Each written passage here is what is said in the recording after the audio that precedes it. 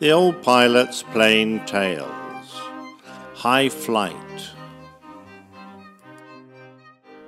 In a few days it will be the 11th of December 2016, and we'll be worrying about who to invite for our holiday celebrations. But 75 years ago the world was a vastly different place.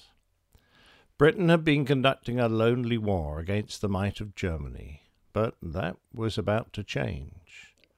The Japanese fleet under the command of Admiral Yamamoto had just struck Pearl Harbor without warning, severely damaging and destroying 8 battleships, 10 warships, 230 aircraft, and killing 2,403 American servicemen and civilians.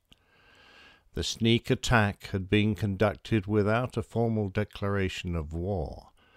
To quote President Roosevelt, he pronounced that the 7th of December would be a date which will live in infamy. A few days later, on the 11th of December, Adolf Hitler declared war on the United States. America was entering the Second World War. However, some Americans had already made the very personal and remarkably brave decision to help the beleaguered sovereign countries that make up the United Kingdom and Northern Ireland. The battle that was underway wasn't being conducted on the ground, but in the skies above it. The Battle of Britain was to stretch the Royal Air Force to its absolute limits, and on occasions every operational squadron assigned to protect the South was simultaneously engaged with the enemy. There was nothing in reserve.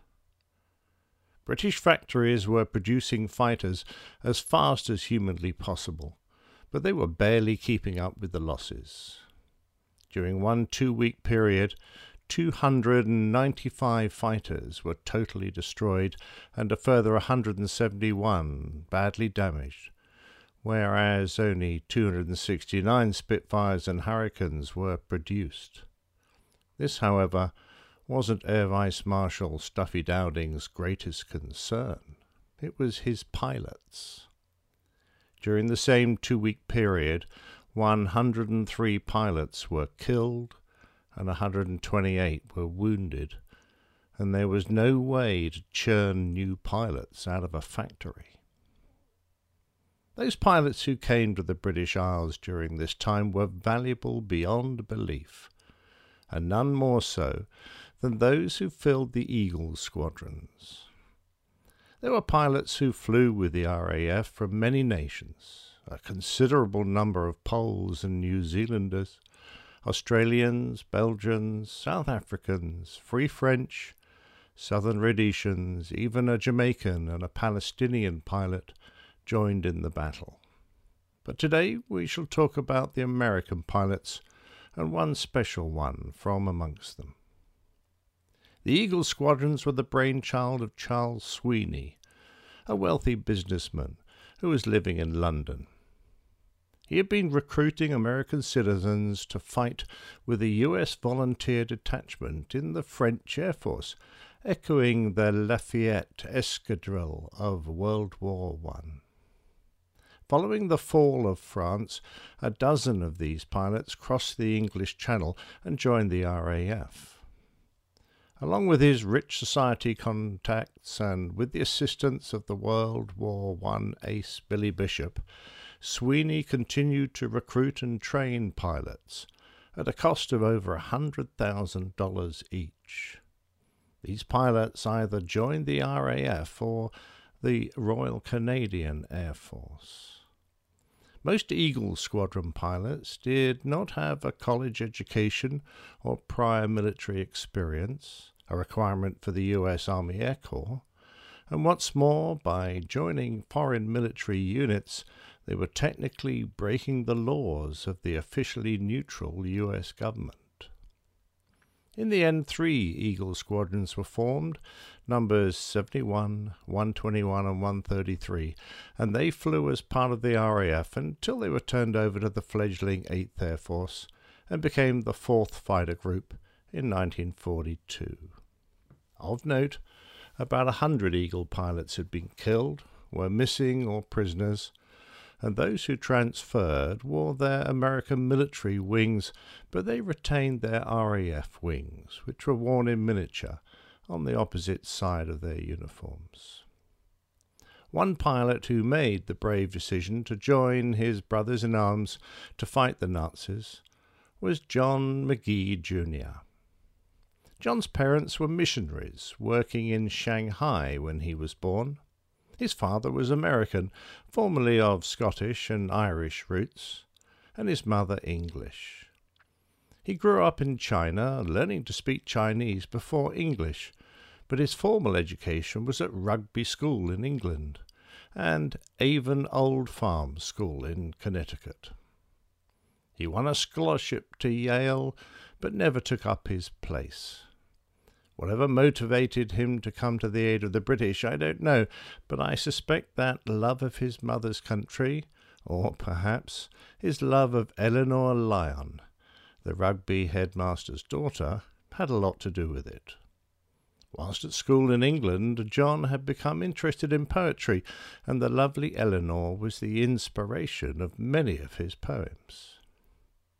McGee crossed the border into Canada in 1940, joining the Royal Canadian Air Force and beginning his pilot training in Ontario. He completed his training, receiving his wings in June 1941, and was sent to England, where he converted onto the Spitfire. With his training complete, John was posted to number 412 Squadron at RAF Digby in Lincolnshire. He had only been in the country a few months when he flew a newer model of Spitfire up to an altitude of over 30,000 feet. It was only his 7th Spitfire flight, and as he orbited and climbed upwards, he was struck with the inspiration for a poem. His friend and fellow pilot, Michael Lebas, an Argentinian, ran into him afterwards and recalled that he was waxing lyrical about his flight. I urged him, though not very seriously, Lebas said, that since he had always wanted to be a poet, he should put his feelings down in words. He thereupon sat down in the mess and composed, in a very short time, the first draft of High Flight, written, literally, on the back of an envelope. The poem was completed later that day. McGee proceeded to write a letter, dated September the 3rd, 1941, to his parents. In it he mentioned, "I'm enclosing a verse I wrote the other day. It started at 30,000 feet and was finished soon after I landed." On the back of the letter were the words of his poem, entitled High Flight. McGee was still only aged 19 years old when he got airborne in a Spitfire AD-291, which had the squadron markings Victor Zulu Hotel on the fuselage. Departing from RAF Wellingore, he was flying with 3 of his colleagues. Also in the air that day was an Oxford trainer from RAF Cranwell, flown by one Ernest Aubrey Griffin, also aged 19, an RAF Volunteer Reserve pilot. As McGee and his flight descended through a hole in the clouds near the hamlet of Roxholm, at about 1,400 feet, his Spitfire struck the Oxford. A farmer watched the aftermath of the collision and saw McGee struggling to push back his canopy. By the time he was free to stand on his seat and jump, he was too low for his parachute to open, and he died on impact. Griffin, the Oxford pilot, was also killed. Part of the official letter to McGee's parents read, "Your son's funeral took place at Scopwick Cemetery near Digby Aerodrome at 2:30 p.m. on Saturday the 13th of December 1941. The service being conducted by Flight Lieutenant S.K. Belton, the Canadian Padre of this station. he was accorded full service honours, the coffin being carried by pilots of his own squadron. A brave young man who had not even seen combat, John Gillespie Magee, Jr., has a very special place in the hearts of generations of pilots.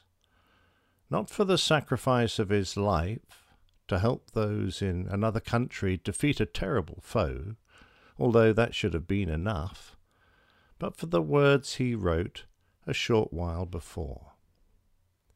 When his parents received the poem in a letter before John's death, his father, who was the curate of St. John's Episcopal Church in Washington, D.C., reprinted it in church publications. The poem became more widely known through the efforts of the Librarian of Congress, who included it in an exhibition of poetry called Faith and Freedom in 1942. The manuscript copy of the original poem remains at the Library of Congress. During World War II, Hollywood stars toured the United States on a mission to raise war bonds. Famed actress Merle Oberon recited High Flight as part of this show. Orson Welles also recited it during an episode of Command Performance in 1943.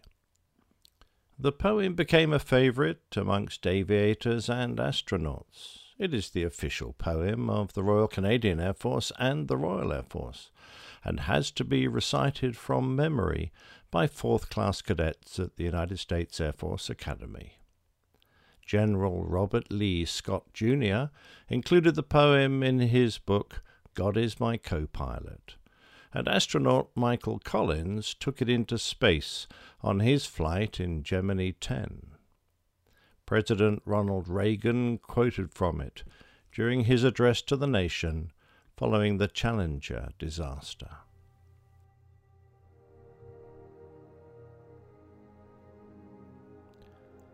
Oh, I have slipped the surly bonds of earth, and danced the skies on laughter-silvered wings.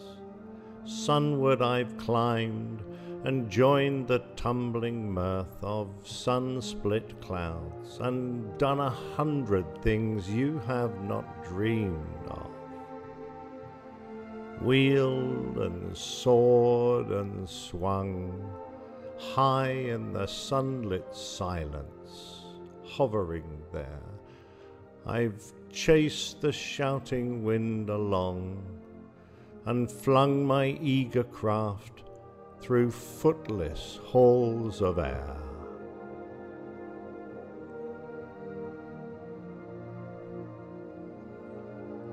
Up, up the long delirious burning blue, I've topped the wind-swept heights with easy grace, where never a lark or even eagle flew. And while with silent lifting mind I've trod the high untrespassed sanctity of space, put out my hand and touched the face of God.